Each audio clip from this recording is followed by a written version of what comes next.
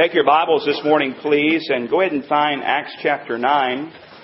We'll begin there today, and then we'll move over to Philippians chapter 3 as we continue our study through this little book of Philippians. And we're going to cover the third chapter, God willing, today, and then next week. And then after that, we'll kind of reserve chapter 4 probably for next year, because we'll move into the themes of Thanksgiving and Christmas and all those things, those wonderful times of celebrating God's goodness. And then we'll come back probably to chapter 4 in 2010. But let's go ahead and find our place there in Acts chapter 9 today. And then we'll move over to Philippians chapter 3 if you want to go ahead and find that as well, so you can get there. Someone sent me a story about a woman who was driving through a snowstorm just outside of Denver, Colorado. And she was completely lost. She was struggling. It was hazardous weather conditions, and she was relieved because she happened upon a snowplow. Now, she was lost. She didn't know where she was. So she decided that she would follow this truck, and so she began to follow the truck, and she kept as close as she could to this truck as it was removing the snow from the road. At times, the wind was blowing the snow so much that it cut off her view, but she just kept centered and kept herself right behind that snowplow, following that truck. Well, this went on for some time, and after a while, the snowplow stopped. And so she stopped, and the driver got out and came back to her car. And of course, this seemed a bit unusual to her. But she rolled down her window, and he said, "Lady, where are you going?" And the lady said, "Well, I'm on my way to Denver." And the truck driver said, "Well, you'll never get there following me. I'm plowing a parking lot."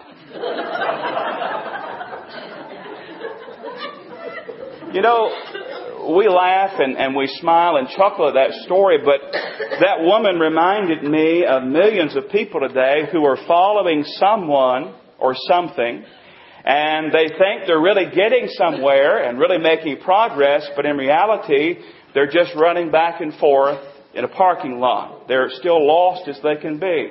They're not getting anywhere really in life.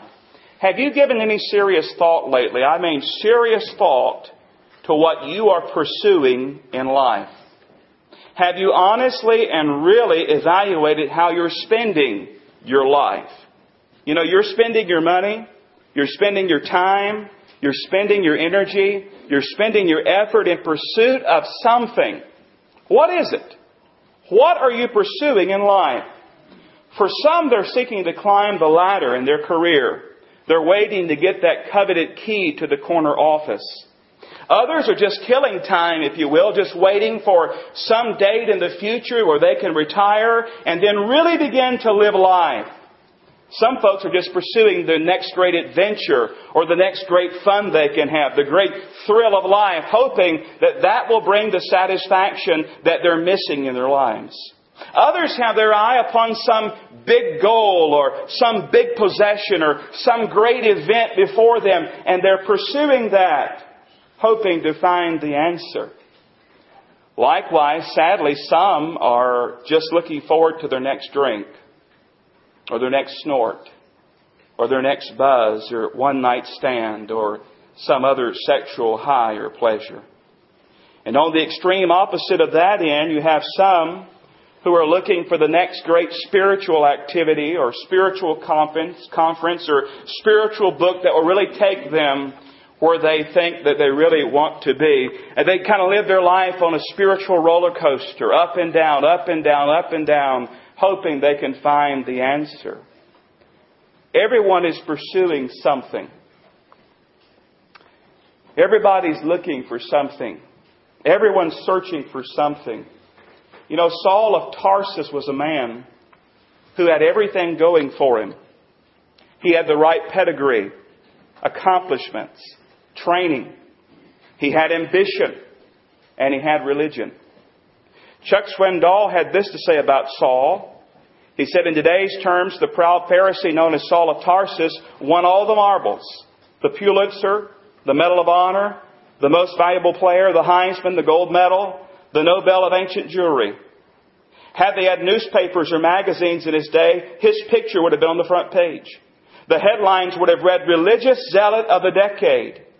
His name was the name dropped by everybody who was anybody. Any search for a model to follow would have led to the scholar from Tarsus, but you'd have to move fast to stay up.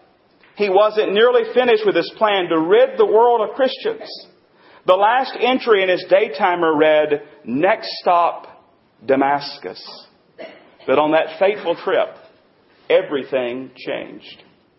I want us to join him on that trip to Damascus. By now you hopefully have found Acts, and you're looking out the 9th chapter. Acts chapter 9, I'll begin reading at verse 1. Acts chapter 9, verse 1.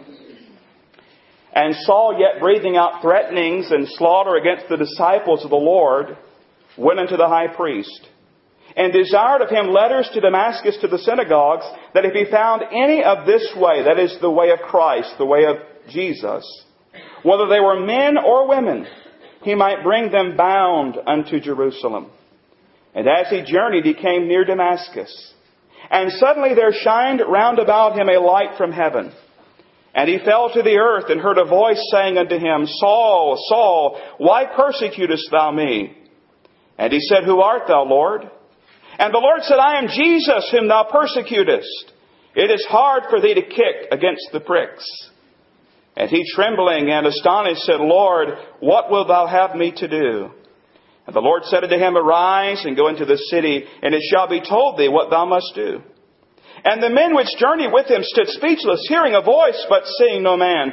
And Saul arose from the earth. And when his eyes were opened, he saw no man. But they led him by the hand, and brought him into Damascus. And he was 3 days without sight, and neither did eat nor drink. And there was a certain disciple at Damascus named Ananias. And to him said the Lord in a vision, Ananias, and he said, Behold, I'm here, Lord. And the Lord said unto him, Arise and go into the street which is called Straight, and inquire in the house of Judas for one called Saul of Tarsus.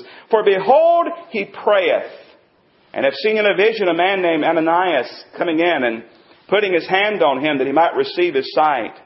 Then Ananias answered, Lord, I have heard by many of this man how much evil he hath done to thy saints at Jerusalem. And here he hath authority from the chief priest to bind all that call on thy name.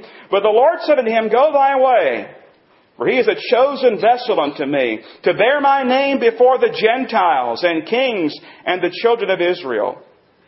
For I will show him how great things he must suffer for my sake. And Ananias went his way and entered into the house, and putting his hands on him, said, Brother Saul, the Lord, even Jesus, that appeared unto thee in the way as thou camest, hath sent me, that thou mightest receive thy sight, and be filled with the Holy Ghost. And immediately there fell from his eyes as it had been scales, and he received sight forthwith, and arose and was baptized. And when he had received meat, he was strengthened. Then was Saul certain days with the disciples which were at Damascus. And straightway, watch this, he preached Christ in the synagogues, that he is the Son of God. But all that heard him were amazed and said, Is not this he that destroyed them which called on this name in Jerusalem? And came hither for that intent, that he might bring them bound to the chief priests. But Saul increased the more in strength, and confounded the Jews which dwelt at Damascus, proving that this is very Christ. Now fast forward 30 years, and find Philippians chapter 3. Paul is writing to the church in Philippi from prison in Rome. Many believe he was under house arrest at this time. And here's what he said to them in Philippians chapter 3, beginning at verse 1. Finally, my brethren, rejoice in the Lord. To write the same things to you, to me indeed is not grievous, but for you it is safe. Beware of dogs. Beware of evil workers. Beware of the concision. For we are the circumcision which worship God in the Spirit, and rejoice in Christ Jesus, and have no confidence in the flesh. Though I might also have confidence in the flesh, if any other man thinketh that he have whereof he might trust in the flesh, I more. Circumcised the 8th day of the stock of Israel, of the tribe of Benjamin, and Hebrew of the Hebrews, as touching the law, a Pharisee, concerning zeal, persecuting the church, touching the righteousness which is in law, blameless. Verse 7, But what things were gained to me, those I counted lost for Christ. Yea, doubtless, and I count all things but loss, for the excellency of the knowledge of Christ Jesus my Lord, for whom I have suffered the loss of all things, and do count them but dung, that I may win Christ, and be found in Him, not having mine own righteousness, which is of the law, but that which is through the faith of Christ, the righteousness which is of God by faith, that I may know Him, and the power of His resurrection, and the fellowship of His sufferings, being made conformable unto His death, if by any means I might attain unto the resurrection of the dead. Now, as we go back and look at Philippians chapter 3, you notice this passage, this chapter begins with the word finally. Finally. It's like he's about to wrap things up. But then you keep reading and he writes 2 more chapters.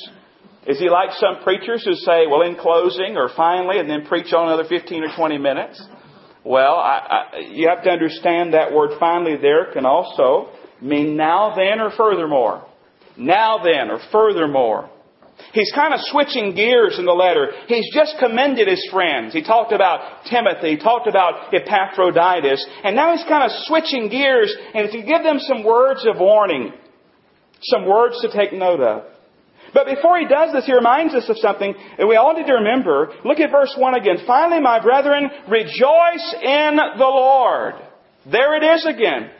We keep finding it over and over again. It's the theme of this book. It's the theme of this book. We cannot get away from it. Why? Because Paul couldn't get away from it. He's in prison at the moment, but he's still joyful. How? Well, you see, beloved, joy does not depend on circumstances. Joy is found in the Lord Jesus Christ. Notice very carefully it says, my brethren, rejoice in the Lord. In the Lord. Circumstances change. Problems come and go. We get inundated with all sorts of things. But our focus is not upon them. Our focus is upon the Lord. And our joy is found in the Lord who changes not. And Paul, it says there, does not grow weary in telling them over and over again to write the same things to you. For me, indeed, it's not grievous, but for you it is safe. It'll help secure you. It'll help keep you. What he's about to tell them is very important. Obviously, he told it to them before. Repetition is a wonderful thing in learning and teaching. Let's notice Paul's warning here. Verses 1 through 3. Verse 2 says, beware of dogs, beware of evil workers, beware of the concision. Beware, beware, beware. Now, who in the world is he talking about here? Is he talking about 3 different groups of people? Or is he talking about one group with 3 different descriptions? We believe the latter is the case. The 3 bewares are all aimed at the same group of people. Well, who is it, preacher? Well, those known as the Judaizers or the legalists. We might think, okay, that's about clear as mud. Who were the Judaizers? Who were they? And why would Paul describe them this way? Well, let's go back and think about each one of those descriptions. First of all, beware of dogs. Now, that's a common phrase and expression for us, isn't it? We see that sign out in the country. We see it all over the place. We know what? It means be careful. Be alert. Be aware. You need to be aware of a dog that's there upon the premises. Or some folks are smart. They don't have a dog. Still put up the sign to have people beware. But beware of dogs. But, you'd have to admit that's not a nice description of someone, right? It's not a nice description. And some might say, well, you don't know my dog. If I compared to my dog, they'd really think that was a compliment. Well, listen.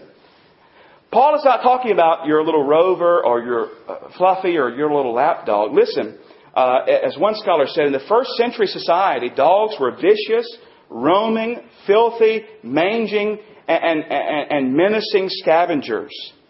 Dogs is used to describe the Judaizers as vicious, roaming, and menacing scavengers who sought to convert Paul's converts into their way of thinking.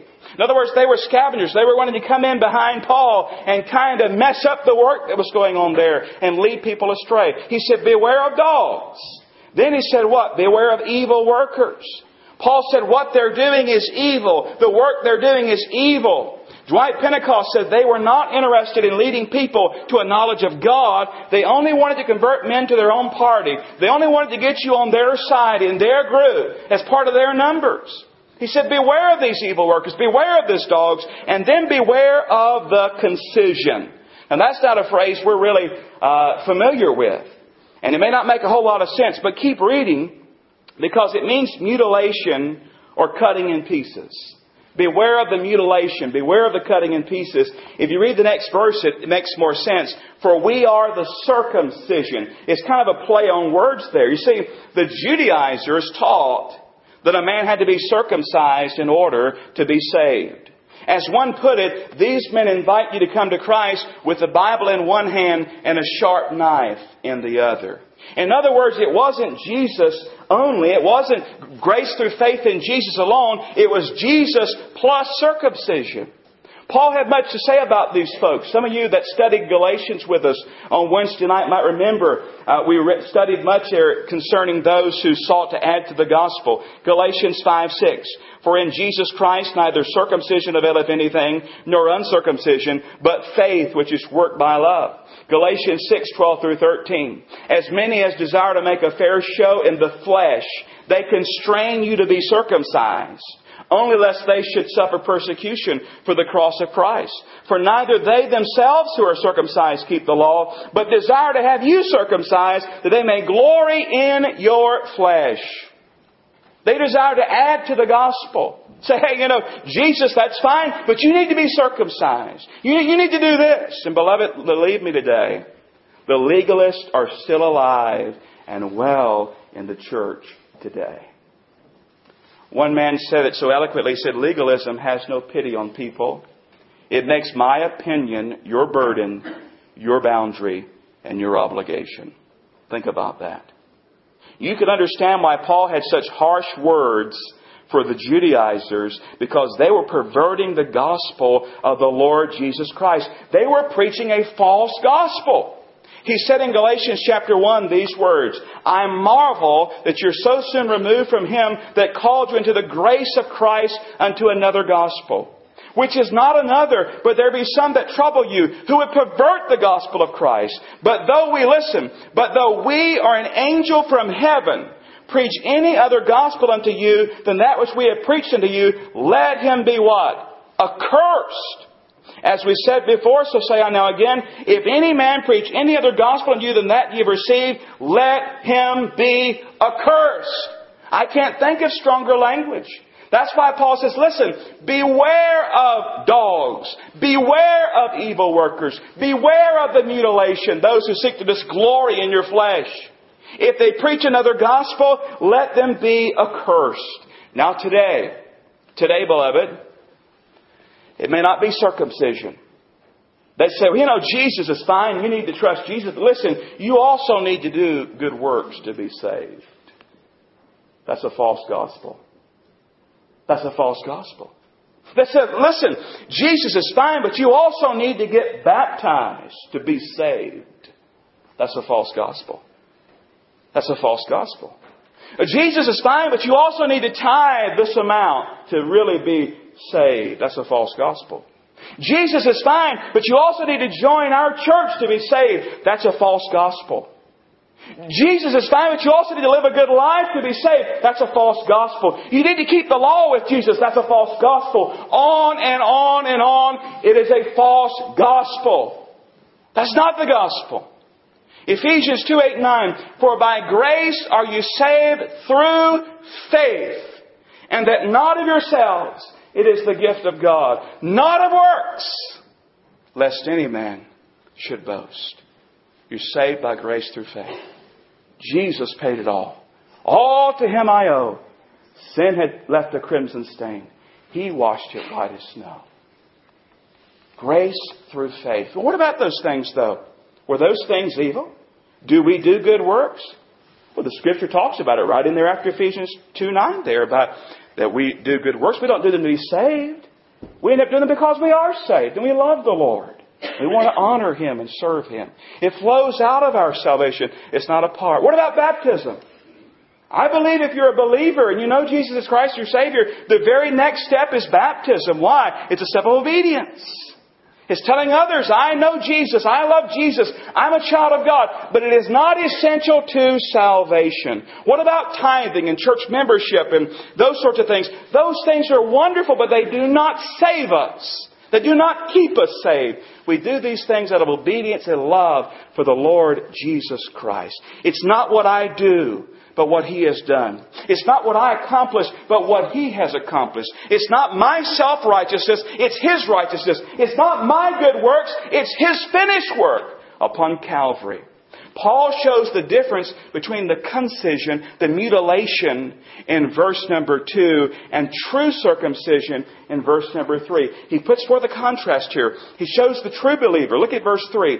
For we are the circumcision which worship God in the Spirit and rejoice in Christ Jesus and have no confidence in the flesh.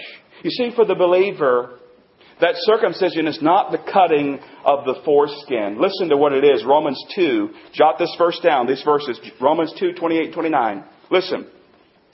For he is not a Jew, which is one outwardly. Neither is that circumcision which is outward in the flesh. But he is a Jew, which is one inwardly. And circumcision is that of the heart, in the Spirit, and not in the letter, whose praise is not of men, the Judaizers, and their praising, not of men, but of God. And just as He gave 3 descriptions of the false teachers, He gives 3 descriptions of the true believers. Would you notice those with me? First of all, they worship God in the Spirit. John 4:24 says, God is a Spirit, and they that worship Him must worship Him in spirit and in truth. True believers worship with their human spirit through the Holy Spirit. It's not just a fleshly show. It's not just a fleshly activity. We worship in spirit and in truth. Then notice verse 3 again. They rejoice in Christ Jesus. The idea of rejoicing there is the idea of boasting in or glorying in or taking pride in. Listen, a true believer, a child of God, he boasts in, he glories in, he takes pride in Jesus Christ, not himself. Galatians 6:14, but God forbid that I should glory save in the cross of the Lord Jesus Christ, by whom the world is crucified unto me, and I unto the world. Listen, the Judaizers, they glorified in their own self-righteousness, their own works, other circumcision, all those things. He says, listen, a true believer, they worship in spirit and truth. They rejoice in glory and boast in Jesus Christ. Then notice what else it says in verse 3. They have no confidence in the flesh. No confidence. A true believer knows they cannot earn, they cannot merit, they cannot get salvation through their own efforts and works. They realize, left to themselves, they are in trouble, they're doomed, and they're damned, left to themselves. It's an interesting parable. Let me share it with you. Luke 18. He spake this parable unto certain which trusted in themselves that they were righteous and despised others. 2 men went up into the temple to pray, the one a Pharisee and the other a publican. The Pharisee stood and prayed thus with himself, God, I thank Thee that I am not as other men are, extortioners and unjust and adulterers, or even as this publican. I fast twice in the week. I give tithes of all that I possess. And the publican standing afar off would not lift up so much as his eyes into heaven, but smote upon his breast, saying, God, be merciful to me, a sinner. And verse 14 says, I tell you, this man went down to his house justified rather than the other. For everyone that exalteth himself shall be abased, and he that humbleth himself shall be exalted. And I believe, beloved, as Paul wrote these words about the Judaizers and about the true believers, his mind went back to his own life. And we go back now and look at Paul's example. We saw Paul's warning. Look at Paul's example. He begins to recount his life before Jesus Christ. Paul says, in essence, you think you can boast in your works and your accomplishments? Look at verse number 4. Though I might also have confidence in the flesh, if any other man thinketh that he have whereof he might trust in the flesh, I more. He's saying, look, if you think you have your own self-righteousness and you've done enough, I want to tell you about the old Paul. I want to tell you about Saul of Tarsus. And he begins to recount his accomplishments and his pedigree. He says, first of all, what? Circumcised the 8th day. That is, he wasn't a convert to Judaism. His parents brought him according to the law. He's a true Jew. Leviticus 12:3 says, and in the 8th day, the flesh of his foreskin shall be circumcised. He was right in accordance with the law, even at the age of 8 days old. It says next there, circumcised the 8th day, of the stock of Israel. In other words, he could trace his roots back to the patriarchs. He was not one that came and converted to Judaism. He was a true Israelite. He was a true Jew. Notice what it says next. The tribe of Benjamin. What's so great about that? Well, one of the things they rejoiced in was Saul, the first king, came from the tribe of Benjamin. Then he said what? I'm an Hebrew of the Hebrews. What about that? He spoke Hebrew. He knew Hebrew. He was schooled by Gamaliel, a scholar. Then it says what? As touching the law, a Pharisee. He was of that group that held the strictest interpretation of the law. Then notice what else it says about him. Look at verse 6. Concerning zeal, persecuting the church. He was a zealous persecutor. He saw Jesus and Jesus' followers as an enemy. And he went out as a terrorist, if you will, seeking to stamp out Christianity and the followers of Christ. We read about that back in Acts chapter 9. Then notice what else it says about him. Touching the righteousness which is in the law, blameless. Now, he was not sinless, but blameless. What he meant by that was outwardly. No one could point the finger and say, look, you've messed up at this point. You've messed up at that point. Listen, religiously speaking, Paul had it together. He was somebody. But that was the problem. That was the problem. He had religion, but not a relationship with Jesus Christ. You see, beloved, it's not a religion you need. It's a relationship with Jesus Christ. Religion says, do this, do that, don't do that. And maybe you'll make it if you work hard enough.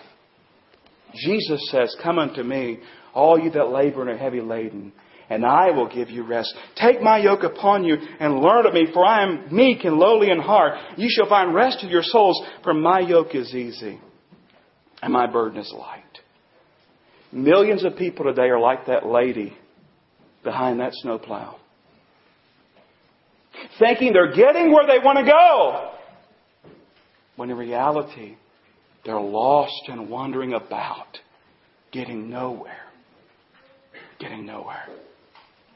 There's a sad passage. I don't know if you've ever given serious thought, but it's in Matthew 7, 21 through 23. It says, not everyone that saith unto me, Lord, Lord, shall enter the kingdom of heaven, but he that doeth the will of my Father which is in heaven. Many will say to me in that day, Lord, Lord, have we not prophesied in thy name? And in thy name have cast out devils, and in thy name done many wonderful works. We were religious. We even did it in your name. Verse 23 says, and then I will profess unto them, I never knew you. Depart from me, ye that work iniquity. Beloved, do you have religion? Or do you have a relationship with Jesus Christ? Do you know Jesus Christ as your Lord and Savior? Have you taken Him by grace through faith alone? Are you truly born again? You see, Paul came to an end of himself there on that road to Damascus. He saw Jesus. And then he saw himself. And he saw that his own self-righteousness were dirty, filthy rags. And he knew he was undone. And that Christ was the one who paid his pardon. Do you know Jesus today? Is your faith in Jesus, or is it in your own self-righteousness? Or you say, well, I'm a pretty good person. The Bible says there's none righteous, no, not one. There's none that doeth good. You say, well, I'm working hard. The Bible says, not by works which we have done, lest any man should boast. The Bible says, you might be thinking, well, I'm religious. So was Paul. So was Saul of Tarsus. He stood head and shoulders above anything you'll ever hope to be in religion. But he was lost. Paul's warning, beware, beware, beware! Paul's example, look, I did all this, but I was still lost. And finally this morning, Paul's desire. Beginning at verse 7, but what things were gained to me, those I counted loss for Christ. Yea, doubtless, and I count all things but loss. For what? For the excellency of the knowledge of Christ Jesus my Lord, for whom I have suffered the loss of all things, and do count them but dung, that I may win Christ, and be found in Him. Watch this, not having mine own righteousness, which is of the law, but that which is through the faith of Christ, the righteousness which is of God by faith, that I may know Him, and the power of His resurrection, and the fellowship of His sufferings, being made conformable unto His death, if by any means I might attain to the resurrection of the dead. What was Paul's desire or goal now? It was to know Christ. Now, he already knew Him as Savior and Lord. That was settled. But he wanted to know, and that word know there is the idea of knowing experientially. Knowing Him more and more. He wanted to know more of Jesus. Now look at what he lost. He lost his own faulty self-righteousness. He counted as dung, as rubbish, as refuse. But look at what he gained. Christ and His righteousness. Verse 10 says, I want to know Christ. I want to know the power of His resurrection. I want to know the fellowship of His sufferings. I want to be conformed into His death. He wanted to be like Jesus. He wanted to know Jesus more and more. To Saul, it was all Saul, Saul, Saul. Look at what I've done. But to Paul, it was all Christ. Christ, Christ! Christ alone. He wanted Christ. He had Him as Savior, but he wanted to know Him more. Let me ask you, what are you chasing after? Are you like the Apostle Paul who's chasing after Jesus? Or are you like that poor woman in the parking lot in the snowstorm, looking for something, trying to get somewhere, but lost and headed nowhere? What are you chasing after? What do you really want in life? If you had to honestly answer that question today, what do you want in life? How would you answer it? You know what Paul would say? I want Christ. I want Christ. I want more of Christ. I want this resurrection power. I want to know about His sufferings. I want to be conformed to His death. I want Jesus. You know, as I was studying this, I also thought about this question. What do you want for your children? Is it a good education? Is it material success? Or is it Christ-likeness? Nothing wrong with a good education. Nothing wrong with success gained the right way and used the right way. Material success even. But the main goal we should have is what? Christ-likeness. Christ-likeness. There's so much. I wish we had more time here today. But there's a lot already of what we've said. If we had to summarize in 3 words, and we're going to close. I'm going to say finally like Paul did, but we're going to close here. We could summarize with 3 words. Rejoice, beware, and know. Rejoice in the Lord. That's where true joy is found. Beware of false teachers and the false gospel. Make sure that you're truly saved. Make sure that you're sharing the true gospel by grace through faith in Christ. And then know, make Christ your goal. Remember, what really counts in life, know what it is? Knowing Jesus. Knowing Him, of course, as your Savior and Lord, but then knowing Jesus more and more and more. The hymn writer said it this way, more about Jesus would I know. More of His grace to others show. More of His saving fullness see. More of His love who died for me. More about Jesus. More about Jesus. More of His saving fullness see. More of His love who died for me. Dear Heavenly Father, we thank You for this time in Your house. We thank You for Your blessings. We thank You for Your goodness. I thank You for people's kind attention today. Work in hearts and lives now. For this invitation time, if someone needs to come today and meet Jesus Christ as their Lord and Savior, I pray they'll step out and come. Lord, for believers, work in hearts. Examine our motives, our goals, what we really want in life. Lord, it's so easy to get distracted and misdirected and misguided. Help us to follow the Lord and love Him with all of our heart, soul, mind, and strength. To know more and more and more of Jesus. Bless this invitation now in the Savior's name. Amen.